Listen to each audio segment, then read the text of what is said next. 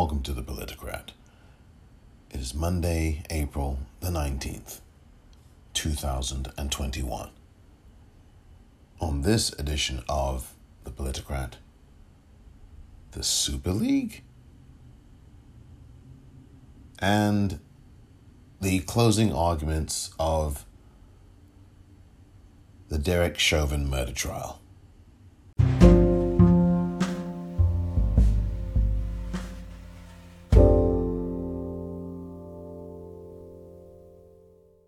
Welcome back. So the weekend, sports-wise, seemed innocent enough. The Premier League was continuing, somewhat curtailed because of the FA Cup semi-finals, and there were a number of teams who, because of their involvement in the FA Cup, weren't going to be playing in the Premier League. And the teams that they were going to play obviously could not play because they don't have an opponent, because the opponent's playing in the FA Cup semi-final. So that affected fixtures. So there was a lot of teams that didn't play this weekend. There were a lot of teams that didn't play this weekend. And a lot of them are playing during the next few days. But that's not why I talk about them. I talk about them. And I talk about the Premier League, and I talk about sports on this episode, at least part of this episode to begin with, is because what you've seen here over the last 24 hours, if you are a fan of Premier League football or any other football in England, is a coup, a complete coup, a takeover of English football, a destruction of English football, a destruction of the Premier League, a destruction of leagues in various other parts of Europe. La Liga, Serie A, all are essentially going to be extinct in the next couple of seasons. Because within the next couple of seasons, beginning, I believe, in 2022-23, that particular season, which is really the season after next, there is something called the Super League. And the Super League, which was announced late last night, is a league of 12 clubs in football. Barcelona, Real Madrid, AC Milan, Inter Milan, Atletico Madrid, Tottenham Hotspur, Chelsea, Arsenal, Manchester City, Manchester United, Liverpool.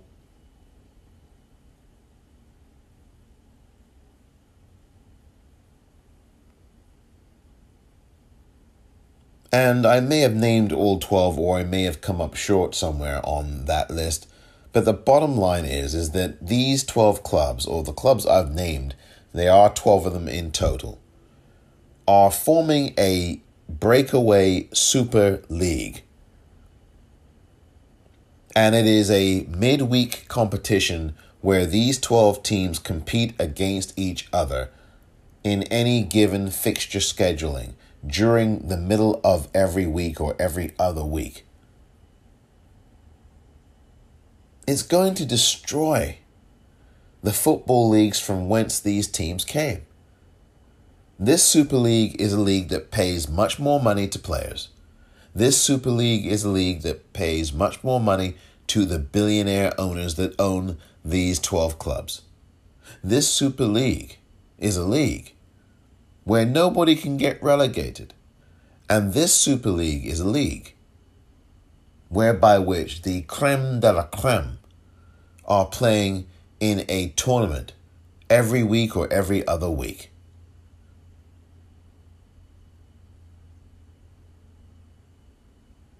This absolutely destroys each of the respective leagues that these teams come from. And what has happened with this Super League is it is a body made up of 4 people, 4 billionaire owners. The billionaire president of Real Madrid, Florentine Perez, the billionaire American owner, Stan Kroenke, who owns Arsenal Football Club in North London, the billionaire American owner John Henry, who owns Fenway Sports Group and owns Liverpool Football Club in northwest England.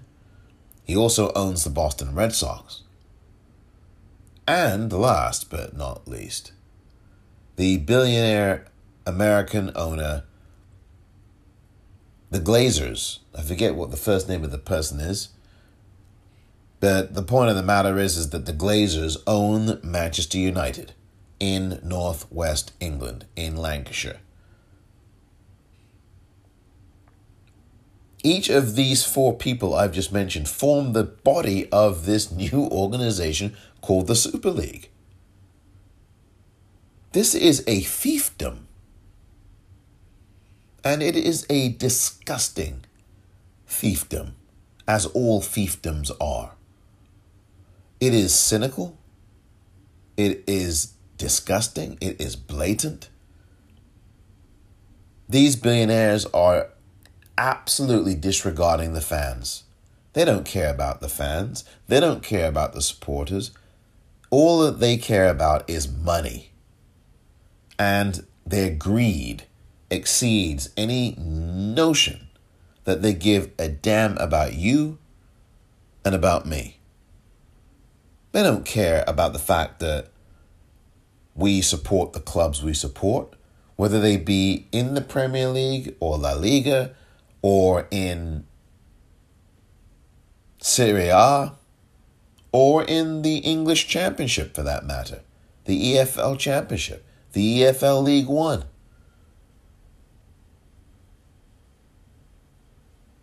EFL League Two. These owners, these billionaire owners of clubs like Tottenham Hotspur, Chelsea, Manchester United, Manchester City, Liverpool, Arsenal, Real Madrid, and Barcelona, and AC Milan, Inter Milan, Atletico Madrid, these billionaire owners don't give a rat's ass about the way the fans feel. They don't care about the game of football. Florentine Perez, who is the president of Real Madrid, notoriously nuts, gets rid of managers who win Champions Leagues. He famously fired, or infamously fired, Carlo Ancelotti, one of the world's best managers. One of the world's best managers. He got rid of him a few years ago after he had won a Champions League for Real Madrid. Florentine Perez is crazy. And not only is he crazy, I think he's fascist.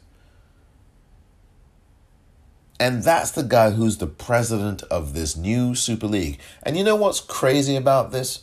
As someone who's a fan of English football, who has, look, I've seen many an English football match. I'm from England.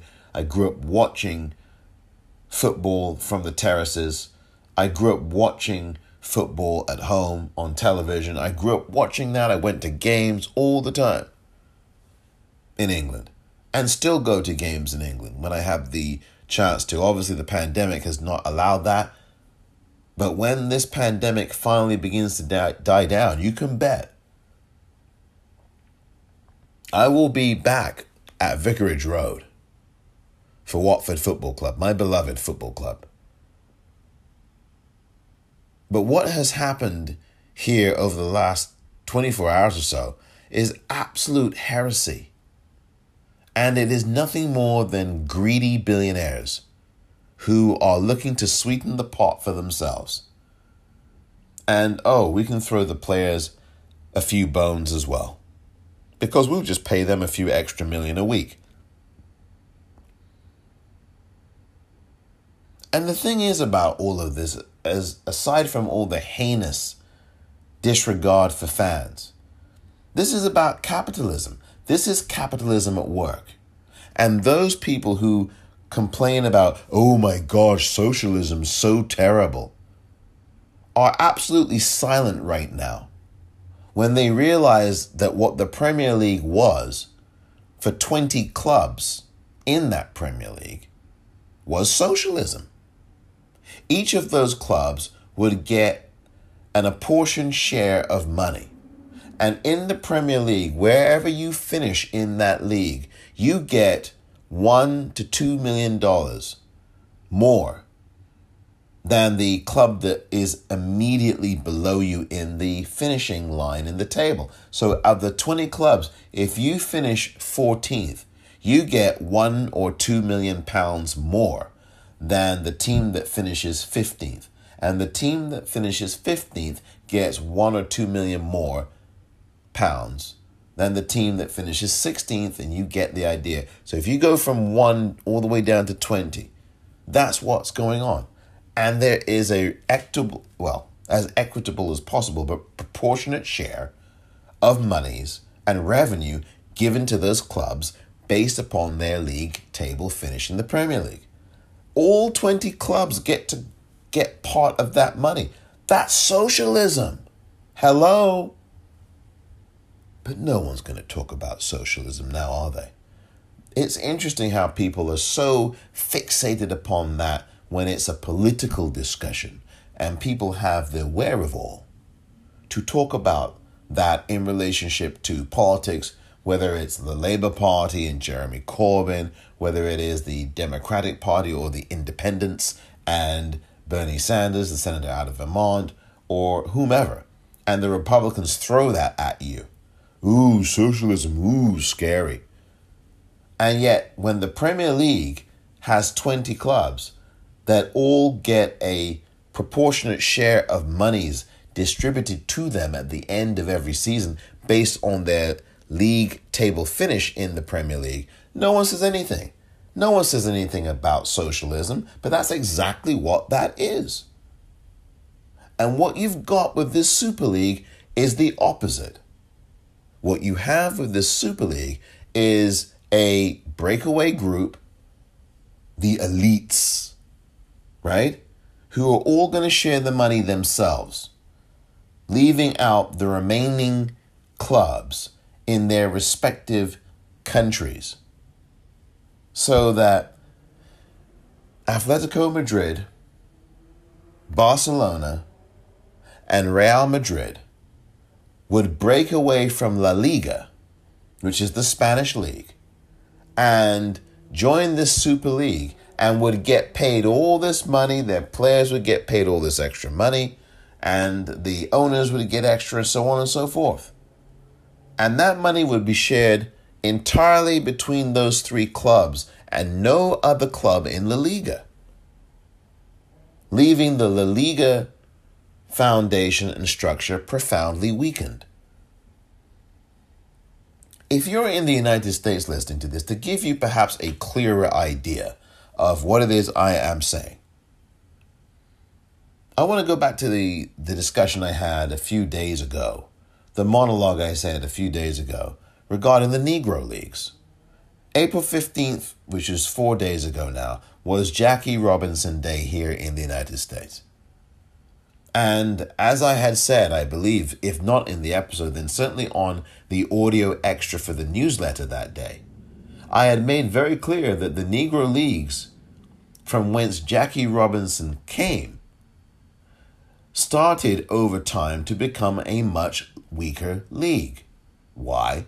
Because the major leagues of baseball were swooping in like vultures and taking or wooing or actively grabbing, basically, black talent from the Negro Leagues and bringing those black players into the major leagues of baseball. So as to weaken, what would happen, the net effect would be to weaken the Negro Leagues.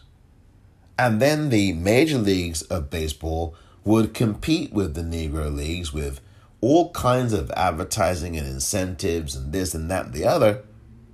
And before you know it, within a few years, the Negro Leagues had to disband. They were disbanded because they could not keep up with the economic strength of the major leagues of baseball, which had poached a lot of Negro League players, or a good many of them. Willie Mays was a Negro League player before he started out with the New York Giants. Jackie Robinson. I believe Larry Doby was as well, who ended up with Cleveland, the second black person to play for a Major League Baseball team. And as I say, the net operative effect is this taking of players out of their league and bringing them to the major leagues had a deleterious effect on the Negro Leagues because the talent pool began to shrink and all of the players ended up migrating over, not all of them, but a significant number, or a few certainly, migrated over to the major leagues of baseball. They were getting paid more, they were being marketed in ways that the Negro Leagues could not keep up with, and the Negro Leagues within a few years fell by the wayside. And I can hear you now, some of you, some of the people listening to me, I should say. I can hear you now. Well, that's the way it works. That's survival of the fittest. No, it's not about survival of the fittest or unfittest. It's about capitalism and how devastating it is and how blood-sucking it is. And this is an example of it. So a whole league with great talent and great people and stupendous ability and skill had to close down. George Rube Foster. Rube Foster, the owner of the Chicago American Giants, who ran the Negro Leagues or was one of the presidents of the Negro Leagues around that time and that era, basically threw his hands up, helpless, to stop the inevitable. And had to admit, you know what? Our league now is a quote unquote, and I'm just quoting, I believe one of the words he used was inferior, which is ironically nothing further from the truth. You couldn't be more further from the truth. Josh Gibson hitting 90-odd home runs in one season, 85 to 90 home runs a season. But the reason why George Rube Foster, the owner of the Chicago American Giants and also the president of the League of Negro Leagues, said this about the Negro Leagues is because the talent pool began to shrink. And you had these Negro League stars migrating over for bigger paydays and at the expense of a league that could not keep up. That is exactly what happened yesterday and late last night with this forming of this Super League. That is exactly what's happened. And all of these so-called big clubs, which have untold millions and billions of dollars worth of resources, will break away from their respective leagues and weaken them by leaving. And what you'll have in those leagues will be a bunch of also-rans. Now, I'm not arguing that there shouldn't be a league that has those kinds of teams in them, but what I am saying is that the game itself will be completely dulled. It will be eviscerated because all of the creme de la creme talent is going to go to the Super League. And players who would ordinarily have gone to the Premier League to play in England, because the Premier League right now is the most watched league of football on the planet. It's not even close. And because this Super League has now been formed and all these clubs have made announcements, a lot of players, knowing that the players in the Super League get paid so much more money than the players in the Premier League, a lot of the players are going to want to migrate over to the Super Leagues for a bigger payday. That's what money does. That's what the love of money is all about. And it's a real shame. But this is not exactly a surprise. And I will explain, as briefly as I can, why it is not a surprise. Right after this.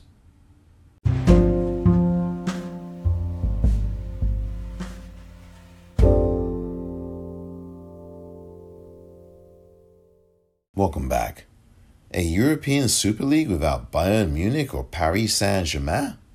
Shit. Say that again, Isaiah Whitlock Jr.? Shit. Yeah, exactly. I mean, this is exactly how craven, disgusting, and cynical all of this is. This is all about the money. This is all about the money. And I'll tell you what, before I get to the point I want to make, the fact that you've got these clubs in there, in this Super League, will not and does not guarantee that that league is going to be that good or any good. Half of those teams right now, Arsenal, Tottenham, Barcelona, Atletico, AC Milan,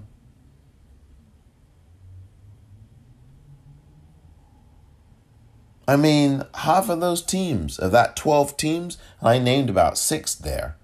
Half of those teams, those 6 I named, they aren't doing all that great in their leagues right now. They're not having outstanding seasons. I mean, Real Madrid's doing well, and Atletico is going to probably end up winning the La Liga in Spain. But I'm telling you, they've not had great seasons. Barcelona has had a very lukewarm season, and that's putting it nicely. Yes, they won the Copa del Rey on Saturday, which is the Spanish Cup, but they've not had a very good season. Tottenham Hotspur in England, in North London, they've had a miserable season. They got knocked out of the Champions League, they got knocked out of the Europa League.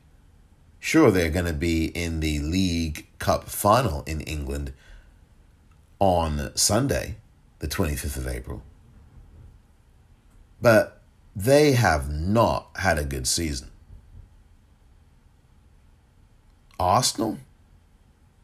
Horrible season. They're in 9th or 10th place in the Premier League at the moment. And Tottenham Hotspur are in 7th or 8th place presently in the Premier League in England. It's just absolute madness. And so with that said, there is no guarantee that this Super League, like anything in life, is going to be any good. And what you are getting now is, let's have glamour and spice. But we don't know if it's going to be very nice. And it's all about money. Barcelona and this team and that team and the other team. But as Isaiah Whitlock Jr. reacted,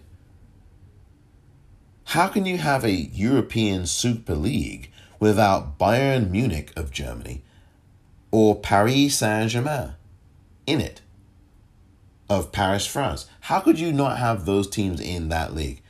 2 teams that, one of whom won the Champions League last season, which also would be a competition that would be severely affected and essentially eviscerated by this stupid Super League.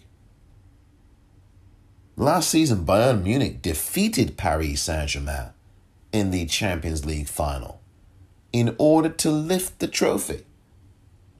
This season, just last week, Paris Saint-Germain knocked Bayern Munich out of the Champions League in order to reach the semi-final of that competition.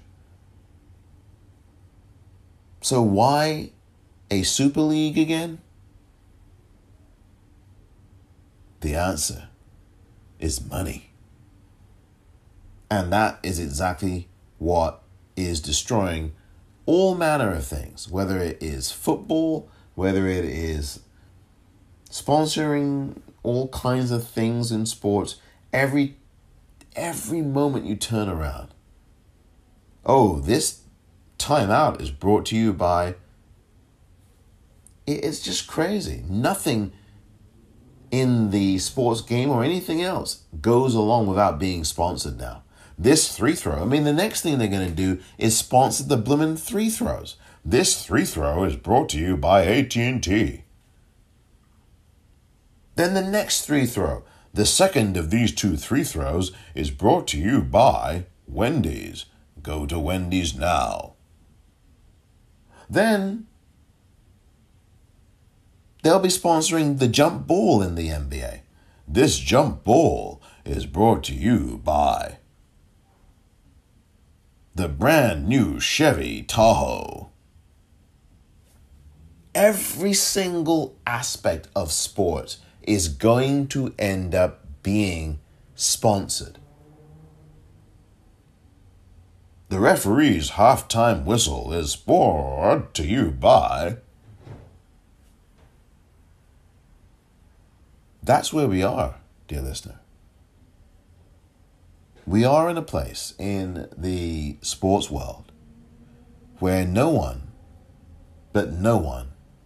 will be able to, or is presently able to, watch any kind of sporting event on television at least, or on other TVs that you may have in your arsenal, without seeing something being sponsored. Every single thing, you go on the internet, you can't even get through a YouTube video without an ad coming at you before you even start to watch. And it's all about these billionaires and these billionaire companies and the revenue that YouTube makes on this or that. They take money. When you're donating on YouTube to your favorite personality, YouTube gets half that money. They get 50% of the money you donate. So let's say you're donating to, well, I haven't set up anything like this, but let's say you are donating to me. And you make a donation to me for the Politicrat Daily Podcast YouTube channel, which I in fact do have, right? Just search the Politicrat. The logo or the photograph for the YouTube page I have will be of a red and gold building at nighttime. That's how you'll tell, because there's another Politicrat as well, but it's different, and I don't want you to get mixed up, but I doubt that you will once you click on that red and gold building that's all lit up in red and gold at night. And let's say you're donating to me on YouTube at my YouTube channel, and let's say I set something up like that. Half that money goes to YouTube. This is all about greed, and the same thing with the Super League. Everything is sponsored. This player's tattoo is sponsored by Lockheed Martin. We make weaponry, and we can make weaponry for your tattoos. I mean, that's where we are, folks. You can't watch a sporting event on television now, whether it be the NBA or the Premier League or pretty much anything, without an in-game advertisement. For the last year or two now, in a lot of these leagues, there is a huddle or a pre-game huddle, or there's some kind of pre-game match introductions, and they do a split screen. So that you've got on the left-hand side the players huddling or talking or being introduced on the pitch or wherever the sporting event is on. And on the right side of the screen, you've got some ad playing. And then they keep the split screen up until the ad is gone, and then they zoom out to the main screen of the football match or the NBA game. It's really annoying. And it's not that I'm older and I notice this. It's just annoying to be watching a sporting event.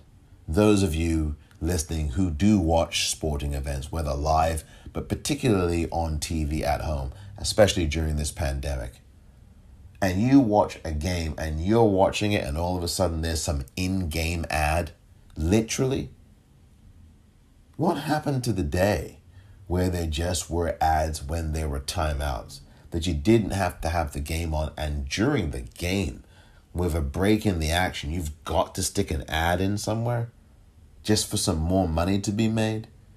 And so what you're really doing when you're watching a sporting event is watching the advertising, and the actual breaks are the actual gameplay. So the actual commercial breaks are the game, is the game itself. It's so maddening. And this is the way of the world, says Earth, Wind, and Fire. And this has been the way of these leagues. And I want to just get to the point here. This is what I want to get to. Is that when the Premier League was formed in 1992 for the season, 1992-93 season, there were people who were grouching. There were some people who didn't like that. Oh, you're changing it from the first division, English first division, to the Premier League? What are you trying to do? And it was a group of 20 teams. And I think there used to be something like 24 teams, 24 teams in the English First Division, Division 1. I think it was a total of 24 teams originally. And then in 1992-93, they cut down the number of teams, redistributed the other teams across the leagues, and made those other, especially the championship, the tier immediately below the Premier League, and they made that a group of 24 teams, 24 teams, while the Premier League was stripped down to 20. So it created this feeling of, whoa, these are the chosen few. And the Premier League over those years became a very top-heavy league. Top in the sense that there were, and ironically, probably not the right language, but it became a league where 6 or 7 clubs named the Big Six, not 7, the Big Six, because it was really 6 clubs. Manchester United, Manchester City, Arsenal, Tottenham, Liverpool, and Chelsea were the teams that were viewed as the big money makers. And they had all these, eventually over time, had these billionaire owners, a lot of them overseas owners. And yes, they put billions of dollars into spending to make the stadia that the teams played in look a whole lot better, lot more plush, a lot more respectable. They threw all their money at it. They spent money on players like Manchester City has done, and their payroll is enormous. But when you've got billionaire owners doing that for you, you're living a dream. Not running it down, like Tom Petty would say. But the point I'm making is that this has really been in the works for a long time, and this is what capitalism is. It won't sustain itself unless it screws you. And in this case, the screwee is the fan. Is you if you watch the Premier League. Is you if you watch La Liga. Is you if you watch Serie A. Is you if you watch the Champions League, the semifinals of which start next week. They are next week. So, the semifinals start next week, and you are the screwee. The screwer are these billionaire owners from these 12 clubs who are saying, hey, you Premier League player, come on over here. Be a part of our Super League. We're going to pay you $2, $3, $5 million more dollars than these guys do over here, or 3, 4, 5 million pounds more. You're going to get a good paycheck here. You can retire after one season based on the kind of money we're going to be paying you. And us multi-billionaire owners, well, come on. You're subject to our rules. You're subject to what we say. We make the rules up here, and we've got the money to do that with. So we don't want your conflicted self going back to the Premier League. We have your ass, and we're going to be paying you, and we're going to be owning you. And that's essentially what capitalism is, right? It sucks the blood and the lifeblood out of something that benefits a lot of different people, so that it can then instead only enrich the very few. And as I've said, this moment has been in the offing for a long time. Because when you globalize leagues like the Premier League, and the Premier League is a global brand, and it has been over the course of these 22 years. Remember, I don't know if people remember this, those of you who are listening who do follow the Premier League avidly may remember that it used to be sponsored by the Barclays League. Barclaycard. It used to be called the Barclays League Premier League, or the Barclays Premier League, which is really what it used to be called. And they stopped that about 5 years ago when they stopped sponsoring the Premier League. So these billion-dollar companies, billion-pound companies, Barclaycard and Barclays Bank, they stopped.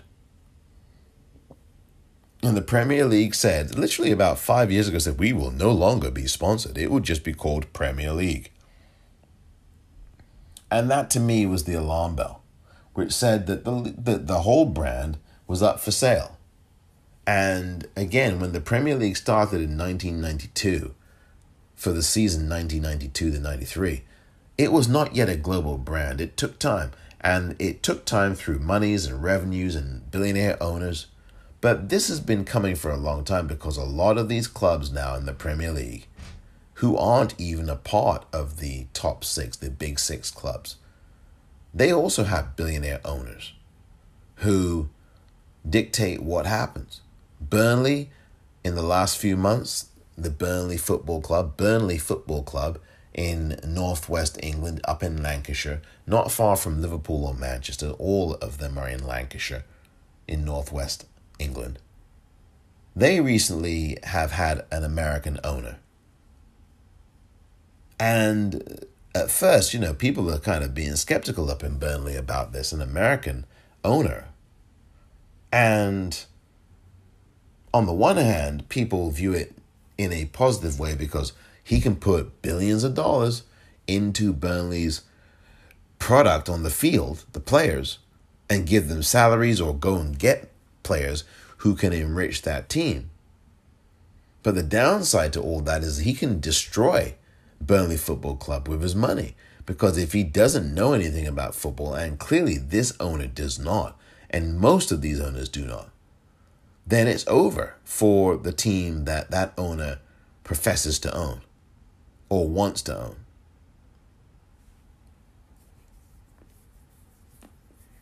This kind of thing is a destruction. And what happens now is that you're going to have a weakened league.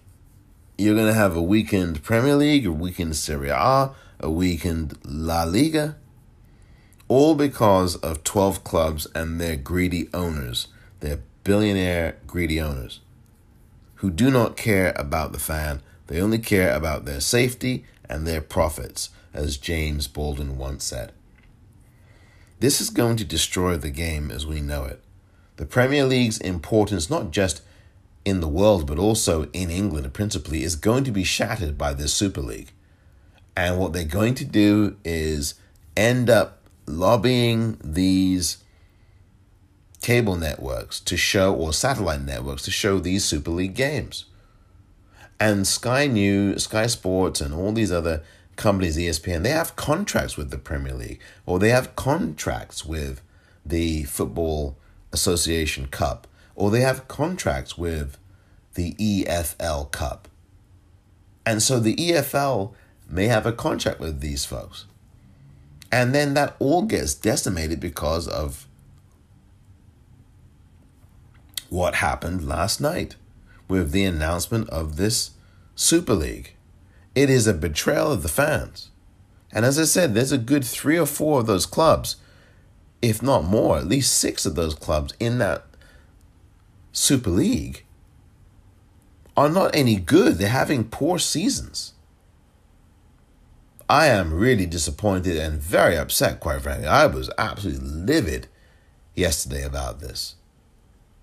I really was. And I know what this means. This means that you're going to have more owners wanting to do this. I'm telling you, it's not going to stop just at these 12 clubs. What's to stop a Leicester City? Even though Leicester City would not be compared with the likes of Manchester City.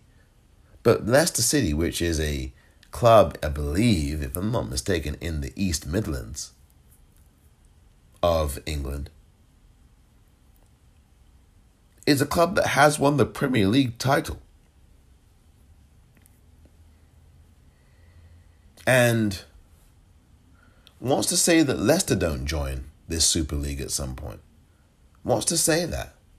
Wants to say that the teams who are left in the Premier League, that what would it be in 14 of them, or whatever, or 16?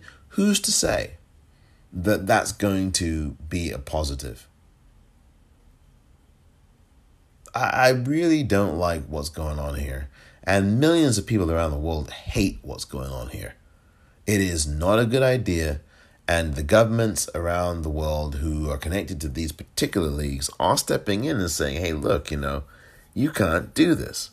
And these other governing bodies, specifically, I should say, UEFA, the Premier League, the EFL, English Football League, and La Liga and Serie A, have all joined together in solidarity about this and said, we condemn this, and we are going to institute penalties for players and to the owners of these clubs for doing this. It completely puts a monkey wrench in everything.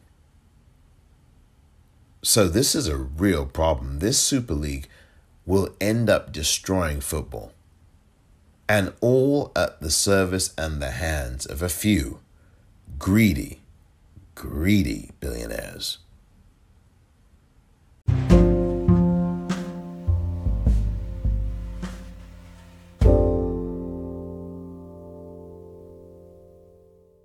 Welcome back. When you let these billionaire owners into your club and you globalize a brand like the Premier League, it's only a matter of time before these billionaire owners turn around and say, to hell with the Premier League, we're moving on. We've devoured it for 20 years, that's long enough. Time for us to make some money elsewhere. And that's the prevailing notion of all of these billionaire owners. They're not in touch with the clubs, they're not in touch with the fans. They barely communicate with the fans, a lot of them. They are ancient relics, some of them, sitting there watching, and they just aren't even moving. They're like stone cold dinosaurs, fossilized or whatever you want to say. Museum exhibits, just sitting there prostrate in the director's box.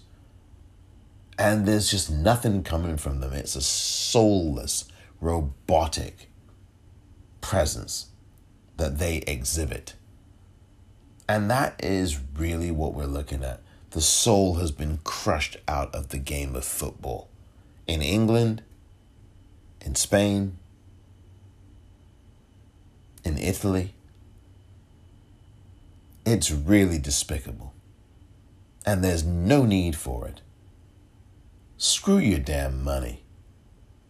These players are getting nearly $1 million, if not more, a week anyway in the Premier League. Again, it's not that money is the root of all evil. It's that the love of money is the root of all evil. The love of money. And that's exactly what happened. And that has happened. People are so greedy and selfish, and all they care about is a bigger payday. They're not content with the money they've got. They want more. More. They want more. They do. They want more. Andrea True is correct.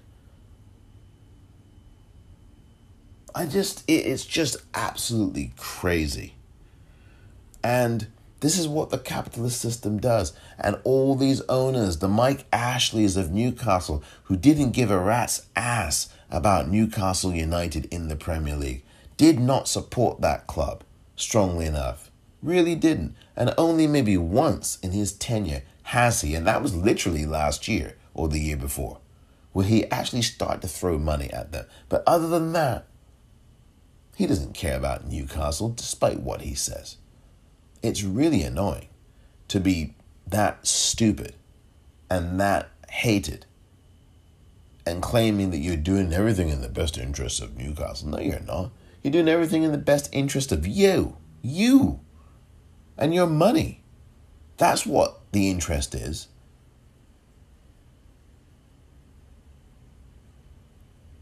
I just don't understand this. It is a really bad thing that has happened here.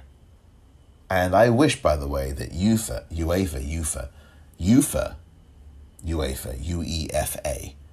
would, in addition to putting out their strong statement, also put out a statement about how you condemn racism. I really do think you need to do that too. It's just despicable, this whole thing. And I just don't ever want this to succeed. I really don't want this Super League to succeed. I'll just tell you straight up. It's so evil. It's a money grab. It's a power grab. And they're using a pandemic to do it. It's just distasteful and it's despicable. Oh my goodness me.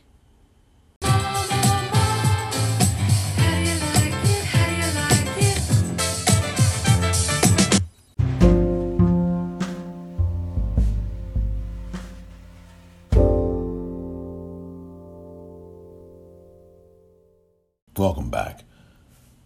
So that's really the thing, you know. The Super League is going to decimate the sport of football as we know it. The Premier League, La Liga, Serie A are all going to be massively affected for the worse because of this Super League. And also the Champions League is going to be decimated by this as well. The Champions League is a really good competition. We do not need a Super League. And the only reason a Super League is being formed is for the purposes of billionaire fat cat owners, capitalist vultures, can make more money. For the purpose of them making more money that they don't need. You can feed countries with the money that they've got. You can feed countries the world over with the kinds of money that these billionaire owners are making and investing. It's disgusting.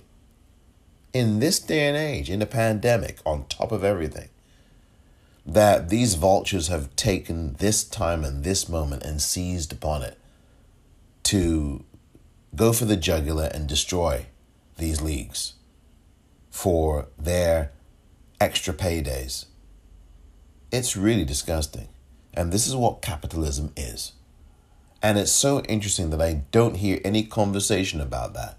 And I don't hear anyone talking about we need socialism again. And no one said anything about the word socialism when the Premier League, well, it still exists for now.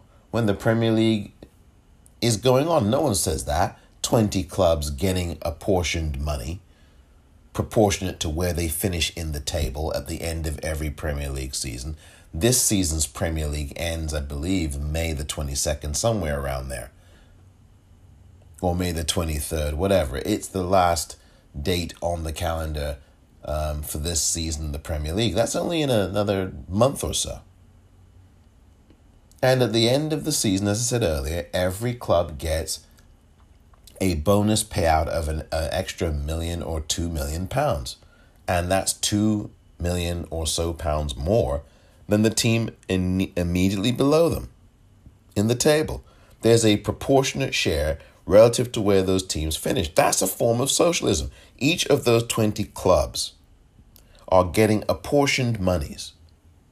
In the Super League scenario, I just want to remind people, in the Super League scenario, and this is a done deal now. You've had these clubs all over Twitter last night announcing this on their tweets. Oh, we are part of a new league. You know, and what's going to happen is only those 12 clubs get that money. It's a billionaire's lottery. It's a billionaire's paradise. And, you know, people complained about Mike Ashley at Newcastle, as I said, the billionaire owner there. He doesn't know what he's doing. People complained about this owner and that owner, and these Americans are taking over the Premier League. They're owning this, they're owning that. And that's what globalization does. That is what globalization does. I'm sorry, People need to be talking about this in those terms. When you globalize a sport, now look, football is a global sport to begin with, but when I'm talking about globalization, I'm not talking about the fact that the World Cup, which comes around every year, is a globalized thing, and that football is a globalized thing, and that is football, not the NFL. You know what football I'm talking about, because I'm not going to use the S word, because that's for Americans. That's what Americans say. It's not that. It's football. Real football, because the NFL is played with mostly with its hands, which means it's actually handball. But don't tell some Americans that, because then they'll get upset at you. If you tell them that the NFL is really the NHL, the National Handball League, which means that the actual NHL, the National Hockey League, maybe needs to find a new acronym? Or is it the NHBL for the present NFL, the National Handball League, NHBL? Sounds about right, doesn't that? Or is it the National Handball League, the NHBL? Sounds about right, doesn't it? Or is it the NHBL, the National Handball League? Sounds about right, doesn't it?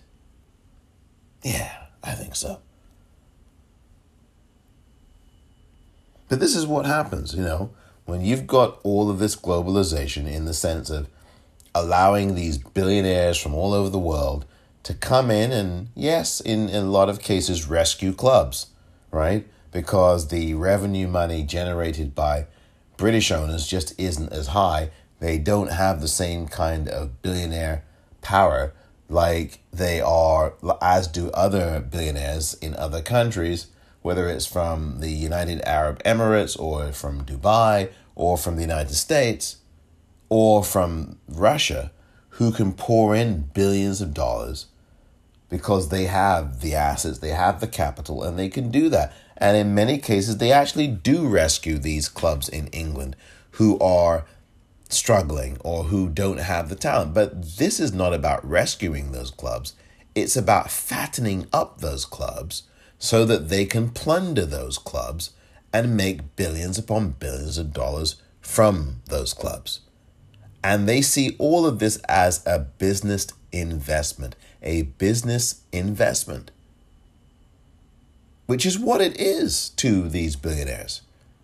These people don't know what football is. They wouldn't know football if it hit them in the face.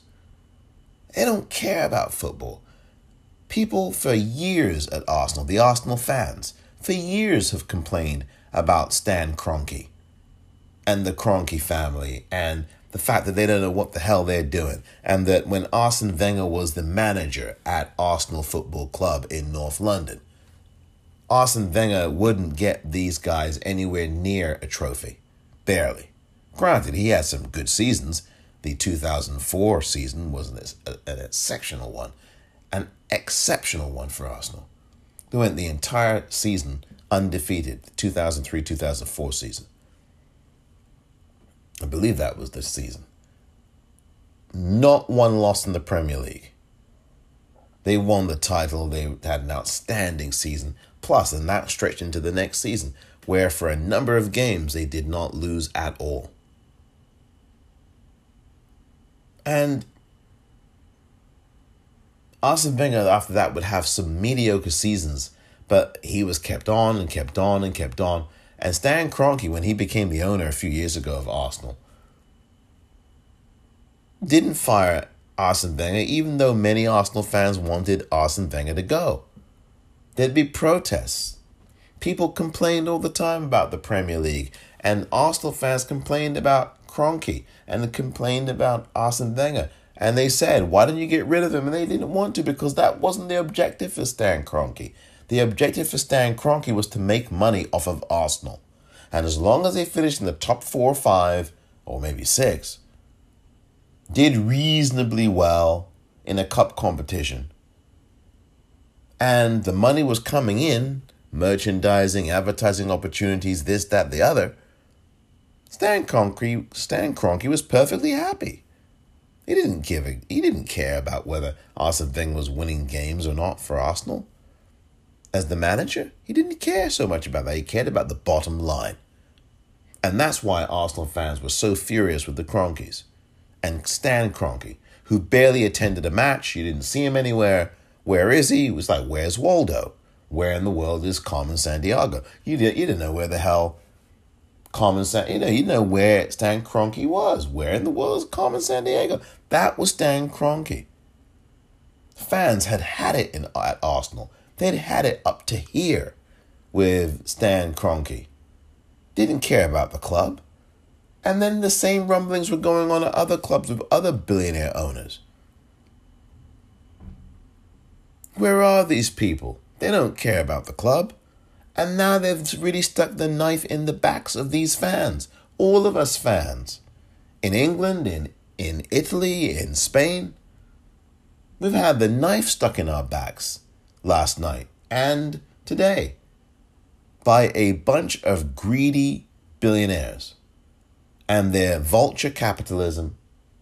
They've sunk their teeth in, they've stabbed us in the back, and they've gone and effed off to a Super League, taking all the best players, taking all of those talented people with them.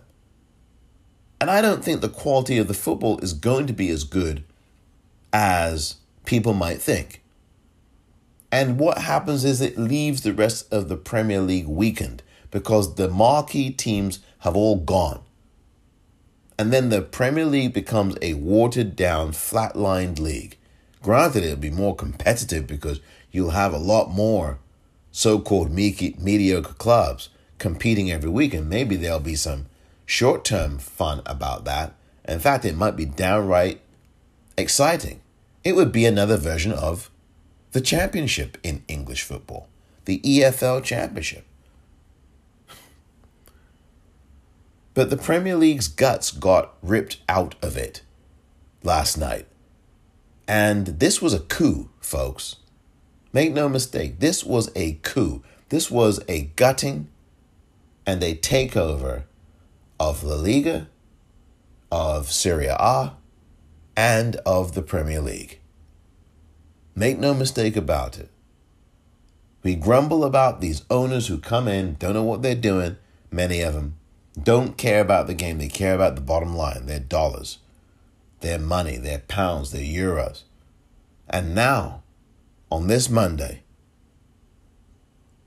we are really looking at the end of the beautiful game as we know it.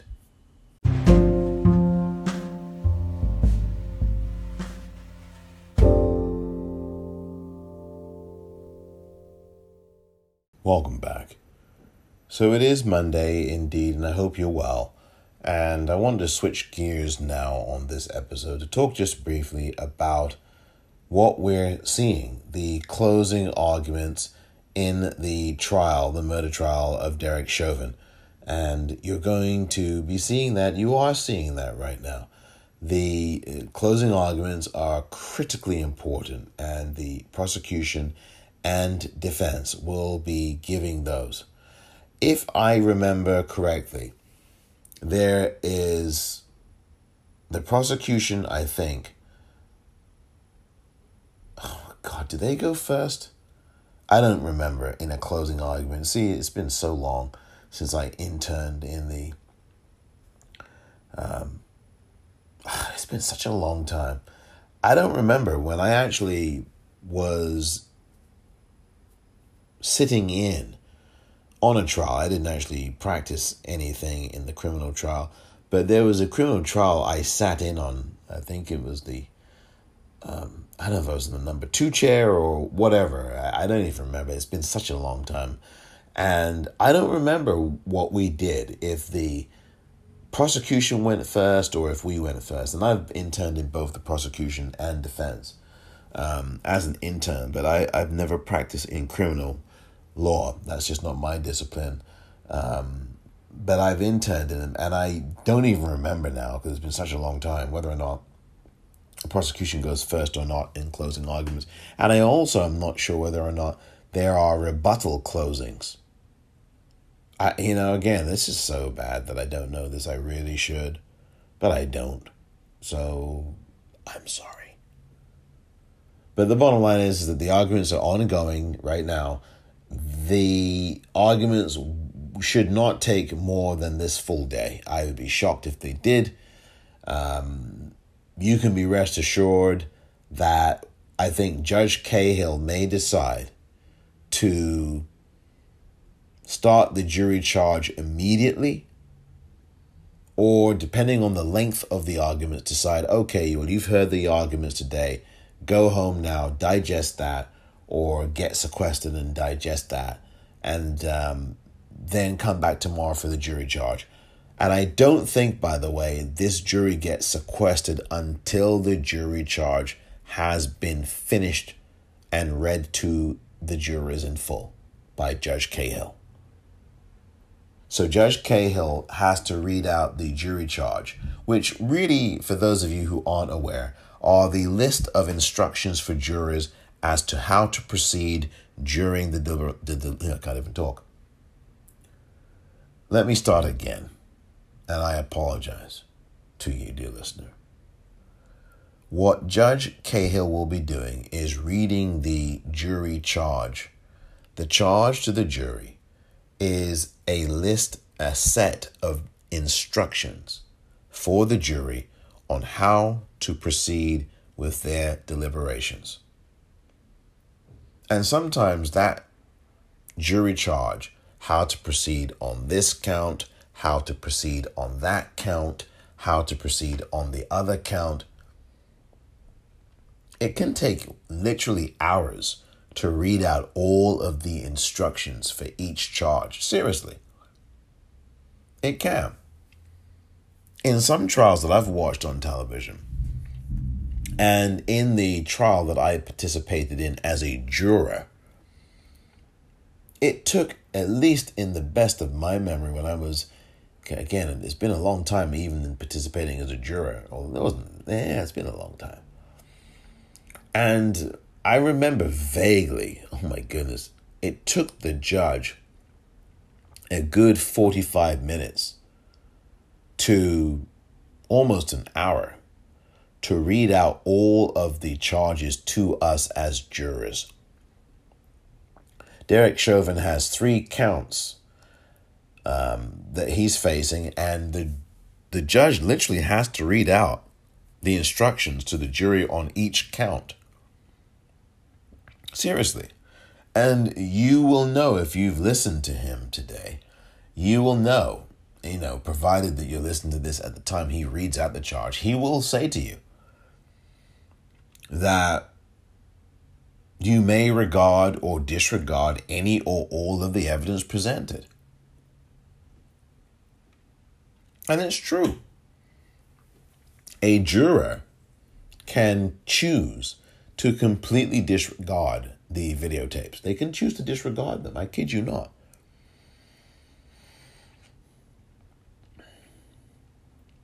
But the bottom line is Judge Cahill today will be reading out the jury charge. And if he isn't going to read them out, then he may do it on Tuesday. He may do it tomorrow. And I think that it all depends on how long these closing arguments go. I do not think that these closing arguments are going to be very long. I have a feeling that by the time you listen to this, these closing arguments combined will be less than an hour. I think that the prosecution's closing argument, I'm going to predict this because I don't know. If I had to guess, I think the prosecution's argument for closing is going to be about half an hour. If that. Half an hour or so. I'll say half an hour. And I think that the defense closing is going to be about 15 or 20 minutes. That's my calculation and prediction for both of those. Half an hour for the prosecution and about 15 to 20 minutes for the defense. And there may be a rebuttal closing. I don't even know, but we'll see. You are getting a sense of these closing arguments now as they are unfolding, or if you're listening to this after that, you've had a sense of them, provided you listened or watched them. How they unfolded. I would like to know how you think they are unfolding, how you think they unfolded. Were they arguments that you, if you were sitting on that jury, would find persuasive or compelling? Now, the goal of the closing statement is really to amplify and put a stamp on the evidence presented at trial.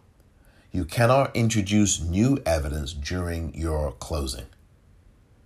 You can't do that. The closing is a summation of the presentation of your case. That's what the closing argument is. It is meant to reiterate and amplify your case that you presented. And that articulation must be clear to the jurors. This is about beyond a reasonable doubt. This isn't a preponderance of the evidence standard, because that is found in civil cases in the United States. And that's essentially referred to as the 50 plus 1% standard. So if it's more than 50%, 50.5, that's a preponderance of evidence, a preponderance of the evidence, versus a standard in criminal trials in the US of beyond a reasonable doubt requires a whole lot more than just 50 plus 1%. It's got to be way beyond that threshold. It's got to be 85, 90, 95% beyond a reasonable doubt. So you see, or at least you hear, that those two standards are drastically different. So that's really how this all works out. And we'll see, I don't know. I have no idea where this jury's going, and it's going to be a suspenseful next couple of days. And I really don't know what this jury's going to do. Do you? By the way, once they are charged, as I said, once that charging goes on, I would bet you that the judge's charge to the jury on these counts will last longer. And you'll find out will have lasted longer than these closing arguments have. I'm almost certain of it. And after you've looked at that, you can come back to me and let me know at politicratpod@gmail.com. That's the email address for this podcast. Let me know if I was right. But only on the point of the judge's charge to the jury being longer in time than it took for the prosecution and the defense to complete their arguments combined. I'm predicting that the judge will take longer. And then the 12 jurors will be sequestered, and then they'll really be allowed for the first time to talk about the case, to discuss it in their deliberations in the jury room. And of course, the thing to look out for, of course, after that will be the kinds of questions that they are sending out to the judge for answers for. And that's what really interests and freaking makes me very nervous. Because depending on the questions sometimes, you may be able to read the tea leaves. It's not very easy, of course, in most of these cases to do that. But sometimes you get an inkling, but you still do not know.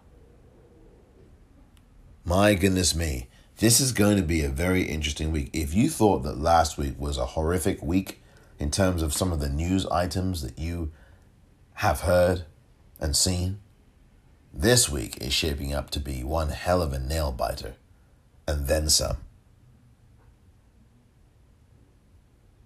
Don't forget to patronize the online store at the-politicrat.myshopify.com. Subscribe to the newsletter for free at politicrat.substack.com. Thank you very much for listening to this edition of the Politicrat. Please get vaccinated. Please get vaccinated. I'm Omar Moore.